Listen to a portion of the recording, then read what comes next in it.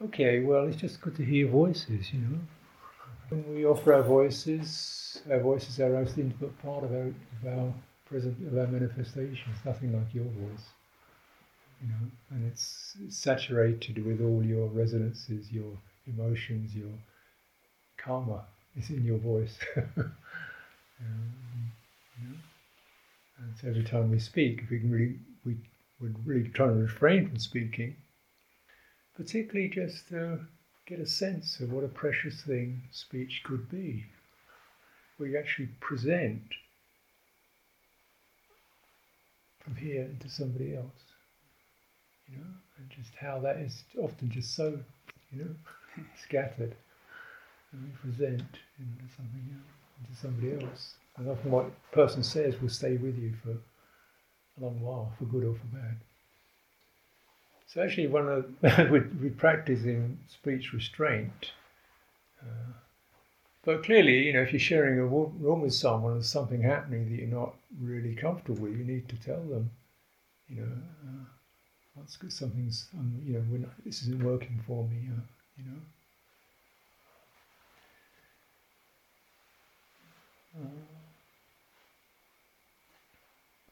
You know, priority, I suppose, where do you start? I think when we're looking at how we're really consolidating in this time, a consolidation of spirit.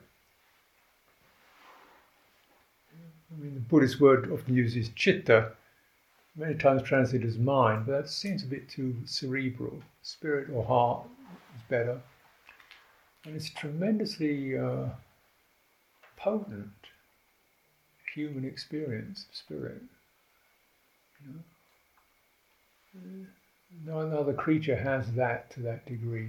The potency, the amount of good or bad we can do, the amount of stuff we can create for good or for bad, beauty and horror. It's just so vast. You know? And this is really about consolidating it, gathering it, cleaning it, refreshing it, bringing it up, respecting its beauty, and cleaning off the unfortunate effects that get established on it in our lives through distortions and various forms of abusive things we do for ourselves, other people do to us, you know, the ignorance, not understanding. So this is like, one of the main themes is about purification, which isn't too clinical. It's a natural purification, like drinking good, clean water, you know, fresh air. And this place has a lot of that to it, that quality to it, and that's a tremendous advantage. You know. Purification. So this, first of all, I suppose it would begin with the fundamental attitude of respect, because the way that purity gets lost is disrespect. First thing is, doesn't count. You don't count. That doesn't count. You know, this is where it starts. You know, once that gesture comes in about, then a sense of, you know, respect is lost. And so this fundamental quality of a sense of respect, which means, you know, we're living in a miracle. We don't own it.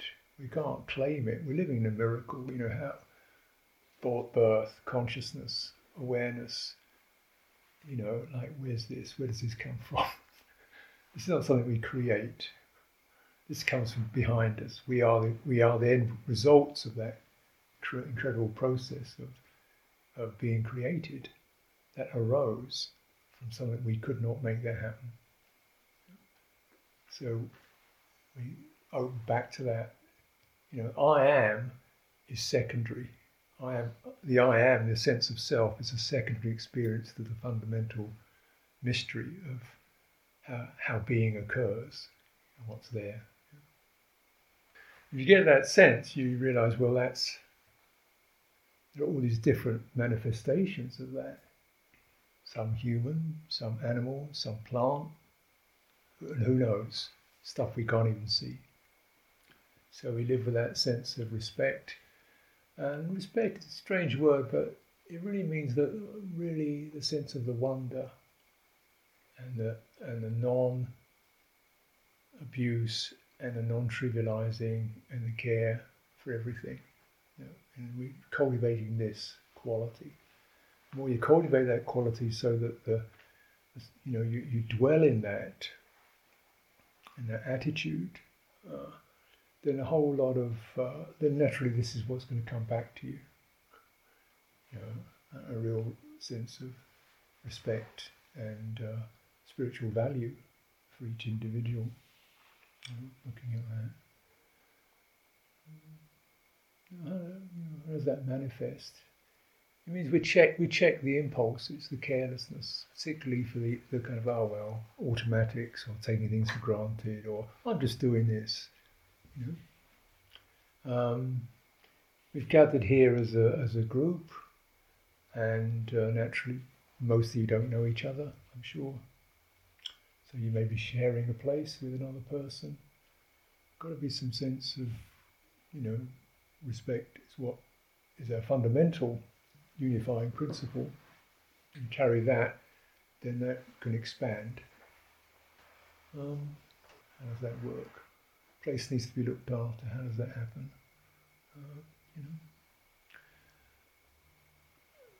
In a group, I don't really experience myself as separate from the situation I'm in, particularly the human situation. I don't really sense myself as separate from it. So what I'm here for is to, in a way, present myself as a kind of polarity, a central axis that can help to hold the situation in a way that's respectful, amenable, and appropriate for your growth and welfare,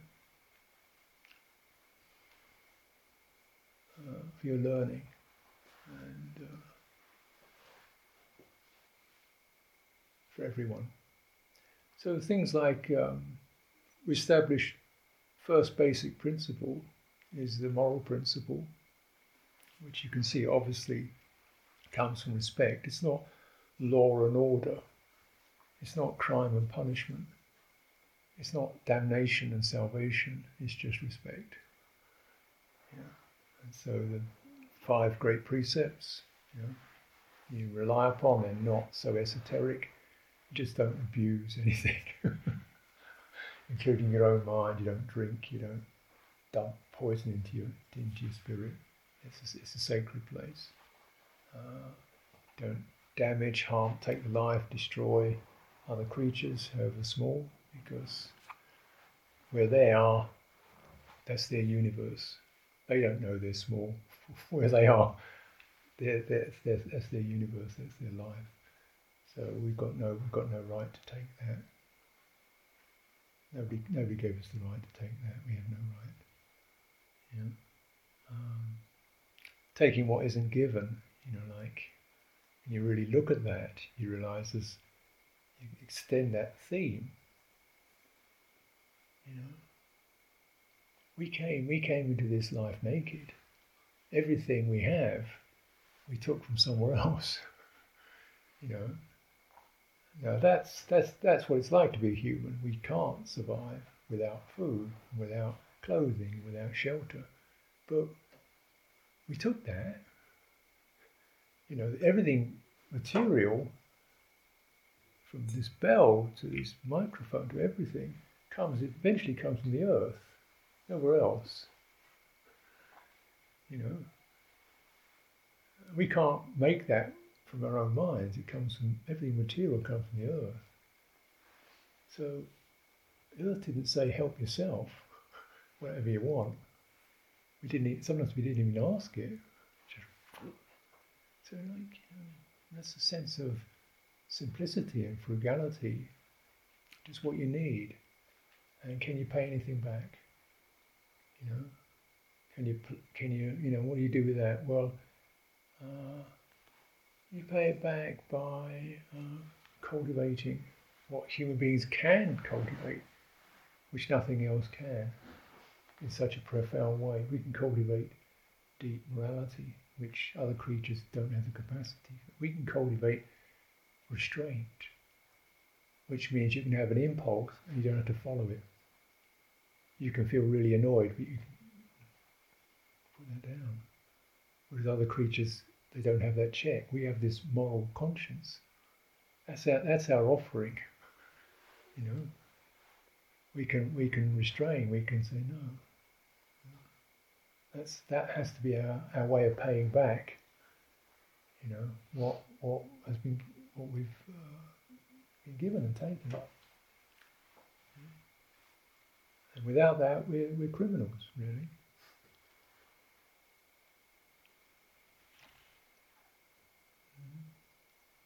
And of course, with that particular precept, you begin to recognize, just as we take everything, then be careful about even what we dispose of, because where's that going? You know, and you just dump trash into the water. And you're trying to look at or review that. So living consciously and responsibly is really. It just gives you a sense of this is the axis of my life. It wasn't really about, being a material success or having status or fame or this or the other. It was just about maintaining the proper human relationship in the cosmos, which is we can't, like plants can live on sunlight, we can't, we've got to eat them. But what we can do is we can cultivate restraint, virtue, compassion, love. That's our bit of the cosmos. Can we do that? Not just as sentiment, but as what it takes to really cherish and support. And we're really taking this deeply because what way we respond to others is going to be the way we respond to ourselves. If we don't respect others, we don't really deeply respect ourselves. If we can't have a sense of well-being, which is not dependent upon, superficial qualities, but just an innate quality of wishing well, how you do it to yourself. The mind doesn't know how to do that. And how can you have compassion for yourself, for your own difficult places, for your own negative patterns, for your own hurts, if you don't have that for others? Because you only train the spirit in one way. Don't have two, you only got one. So it goes one way, it doesn't go in two directions, it goes only one direction, in this particular mode. And these are. So here we are cultivating just a general training in sexual restraint. So there's a sense in which we understand the power of that energy, which all sentient creatures have, or animals anyway have. So when is this appropriate? It's not just when the hormones rise or when you get a superficial attraction. We've got to be really like humans, which means a sense of respect, care, sensitivity, warm-heartedness towards our fellow humans.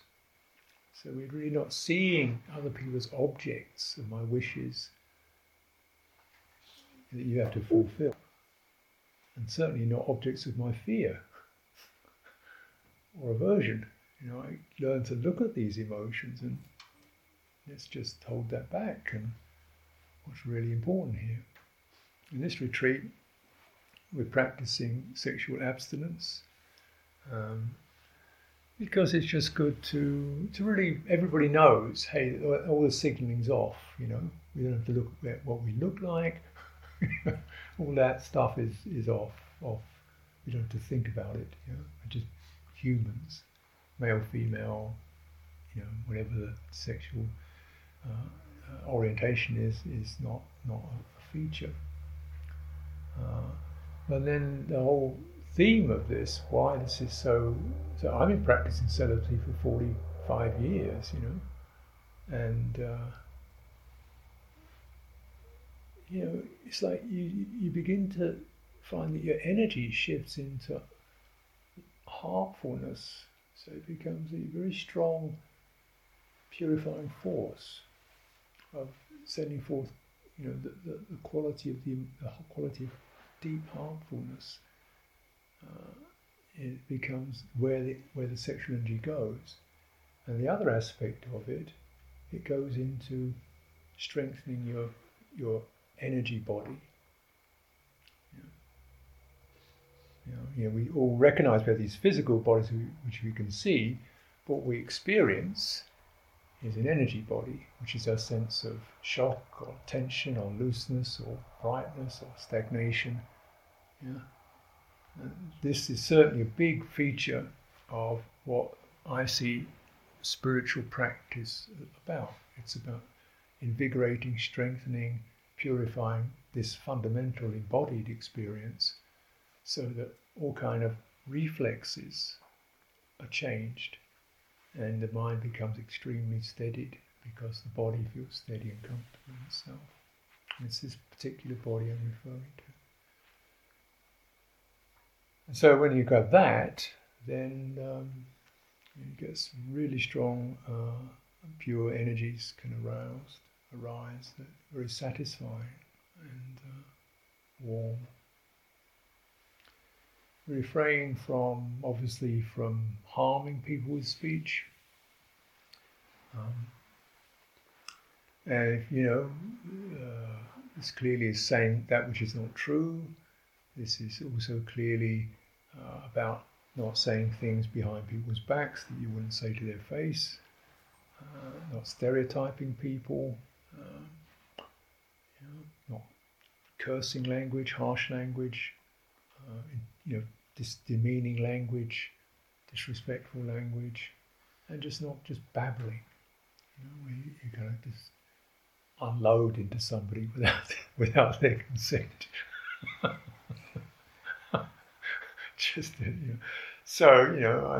Clearly sometimes you might have a friend that I need to unload. Can I just? That's okay. But here, really making an effort with that, because a lot of the unloading we're going to try to do internally, because there is a lot of conversations that we need to have here, and also to find out what are the valid things we need to hear ourselves thinking, because eventually the way you speak is the way you think, and the way you think is the way you speak. And though other people may only hear you now and then, you hear yourself all day long. And have you heard enough yet? Could that conversation just come to an end, this requires a lot of deep listening. It's not just about getting annoyed with yourself. Some things have to be listened to till you get what is really needed here. Why is it needed to let this thought find a place where it can be resolved? And this is certainly not through thought. It's through a capacity of heart that can listen deeply. So really encouraging that listening deeply. And a lot of the time people think, oh, just be quiet so you can meditate. No, not really. It doesn't quite work like that. It means listen deeply, and gradually you'll find you have less to say to yourself, because you've heard yourself. It's over. It's finished. Enough. That one's gone. So it's not negativity, it's just that's been consummated and completed. And this is certainly something we bring around in meditation. It doesn't happen in 3 days. Sometimes things can take quite a long time till you really get to the point of what was causing all that. But for now, we're definitely encouraging the sense of refraining from speech, so that we can all listen to our own conversation more fully. And again, particularly in group situations or sharing a situation, if one person's talking, everybody gets the effect. So particularly if there's other people around, just trying to give be quiet. There are situations where people write notes, leave a note on the board. Anybody see my shoes? Your shoes look like somebody else's. Or you want to have a word, with Mario or something, Milo, then do. And of course, the fifth precept, without which the others don't have much of a chance, is to refrain from intoxicants. Because if you don't get that one, the others just fall down. Speech goes first, and the rest tumble in after it. So how much? Well, here this isn't. We don't do alcohol at all, and drugs at all. And I used to do both of them, of course. And but then I stopped. And think about being a monk. So a monk is a fairly sharply defined form. It's got some sharp edges to it. It's quite stark. One of not just half a glass. No, nothing. It's not half a nothing. Never. That. It's over then. That makes it really simple. I've decided no, and that's it. I don't have to think about one half. Well, when I go and see my aunt, no, you don't. And get used to it. If we can't be friends unless we have a drink, what's our friendship based upon? Is it possible to be friends without having a drink? Can we not relax without having something that is technically a poison? A dog wouldn't drink it. Absolutely.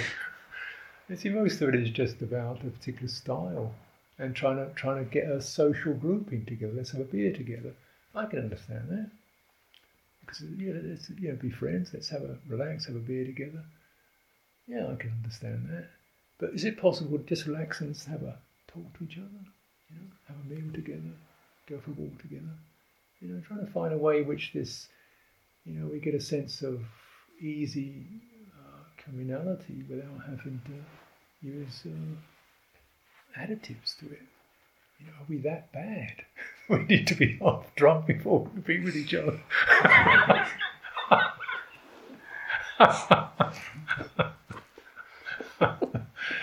So this is my thing, and certainly for this retreat, that's the case, And then what you want to take from the retreat, of course, it's your choice, it's your life. So these we think this itself is cultivation, because if you notice, what are these based upon? We get a bit restless, we get a bit nervy, we want to, chat to somebody, or, maybe this, and let's deal with that. It's another way of dealing with that, And really meditation, or what we call meditation, or mind cultivation, or spiritual cultivation, is actually meeting some of these edgy places, some of these tense places, some of these lonely places, and just putting the right kind of energy into them. And we do have the resource. The resource of spirit can fulfill us all completely. Isn't that beautiful? We're actually, we can regenerate and recycle. And this system is capable of it, of making us feel really good. So, precepts, because then this is, of course, where, whatever else we do individually, I've got the right to affect somebody else in a negative way. So I take this as a sense of responsibility to the group. I will maintain this, and we will try to take them as a kind of commitment to each other. So everybody knows the score, and everybody feels they can be trusted.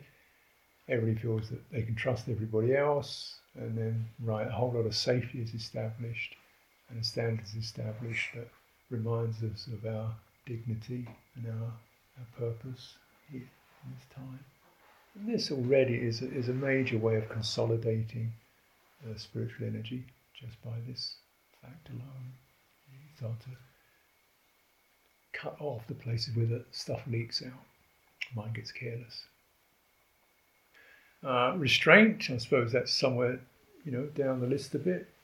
From precepts, this means you just a little more sense restraint. Now, by and large, the way that we've kind of understood our lives or our experiences is we are experiencing sight, sound, touch, taste. We live in a sense world of sights, sounds, odours, tastes, touches, and there's a mind coordinating it all, and that's where we are. Or everything that's going to be good is going to come from that. This is not the case. This is not the case at all. Because you just look. There are things that indeed give pleasure to the eye, pleasure to the taste. How long does it last? Things that are pleasant to hear. What happens when you switch it off?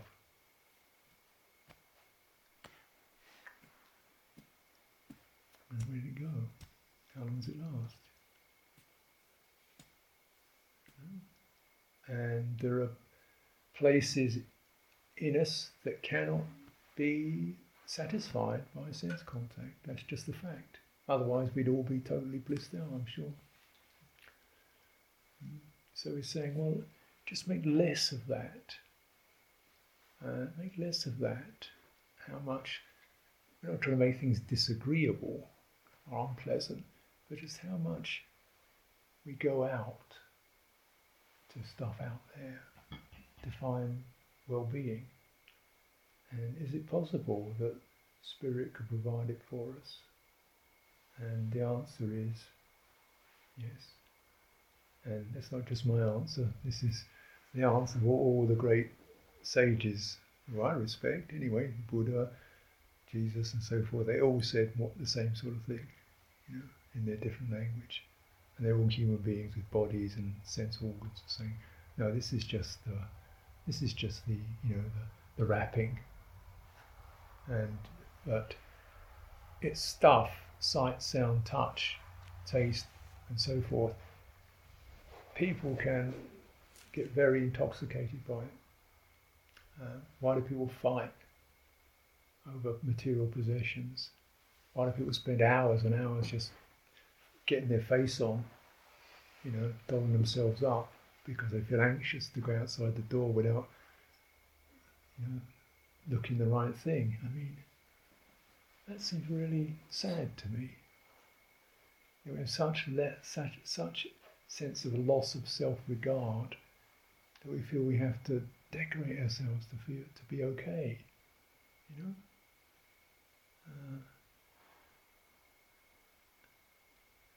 So why do people get jealous because of sensory things, material things? Why do people get greedy? Why does people get obsessively greedy where they've got billions?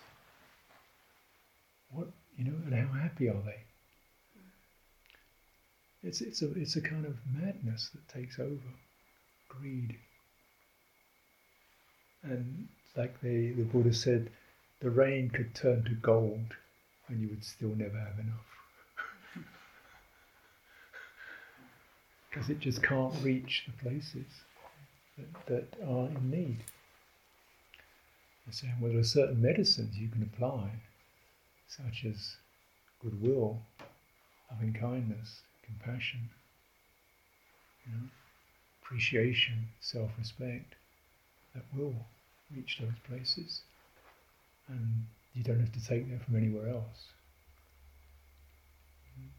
And so we're really looking into that possibility, turning things around.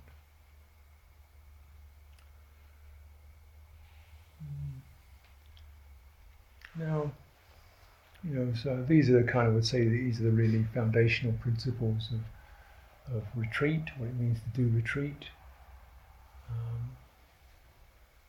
Naturally, there's big gear shifts just in doing that, Is it possible to live without a mobile phone for 5 days? Can life go on? switch mine off. And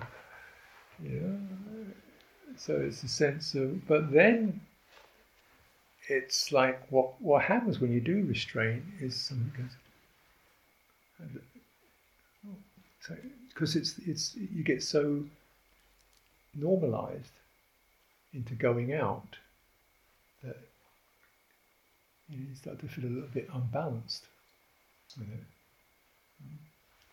So certainly, we're trying to find a way in which some of this gear shift that we're doing from a life where you're driving things, looking at screens, chatting to people, having a meal now and then, going out, doing them. It's often very busy, so the energy is really running and very much hooked into doing and going out into this where we're just shifting gear, a big gear shift to sitting still,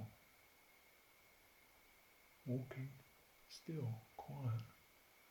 That's quite a shift. And most retreats, most everybody feels uncomfortable for a day or two when they're just doing this changeover. It's like jet lag. You've got life lag. So there's a sense of just make the best effort you can. I know it can be difficult at times. It can be difficult and uncomfortable, but you can get through it. But you do need this sense of resolve to stay with it.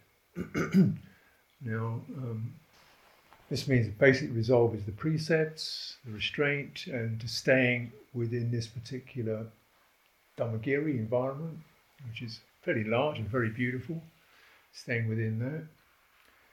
And I'll be offering a routine, and the routine, I think was pointed out, wake up bell at 5:30 morning meeting. We'll do some chanting in the morning. Pooja and I'll talk about that. This is about honouring and validating the spirit, bringing up. So it's a particular heart-opening gesture to touch into that. Then we have breakfast about 7.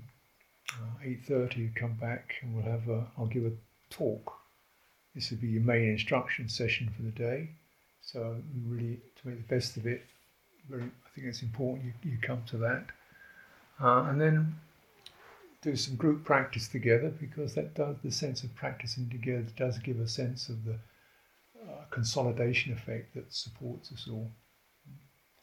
And then we'll have, some of that will be sitting, walking. I'll also show you some Qigong forms, which are very useful for stabilizing and clarifying energy.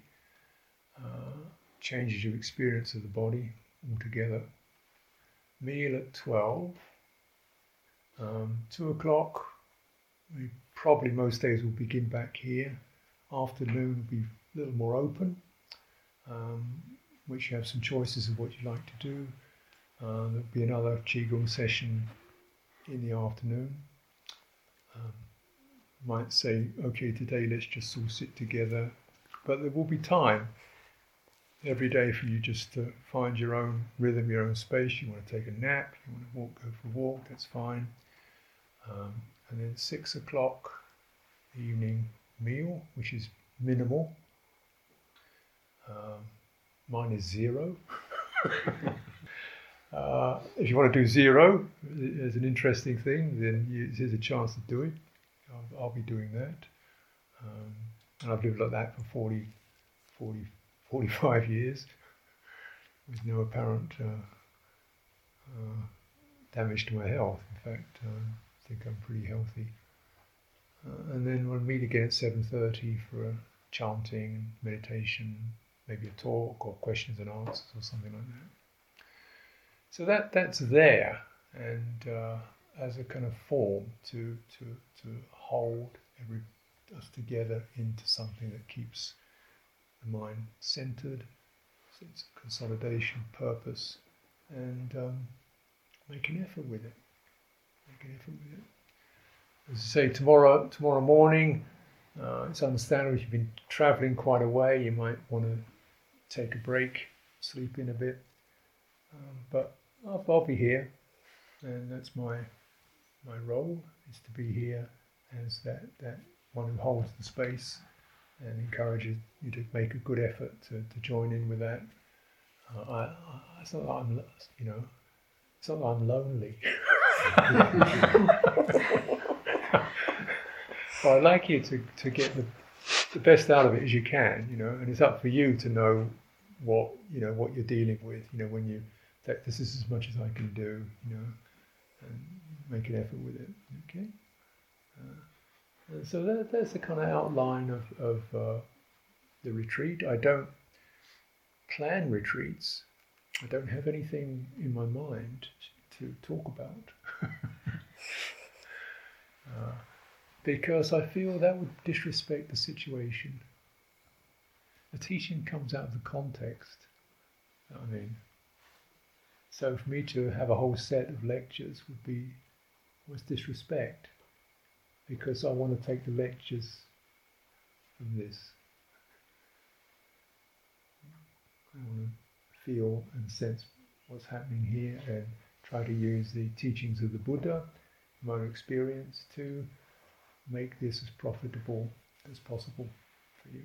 Certainly there will be places which you'll meet some difficulty. Remember, everybody meets these. And there's a way through it. The Buddha met it, I've met it, there's a way through it. And you don't just come out better, you come out larger. Larger than you've been before. Yeah. And then you get greater capacity to handle the next challenges that arise. So it's definitely a big learning that we didn't know about. This is not intellectual learning, it's a learning of the spirit. Stronger, brighter, more resilient, more capacity for goodness present in it. Okay. So I think that's probably what I want to outline for this evening.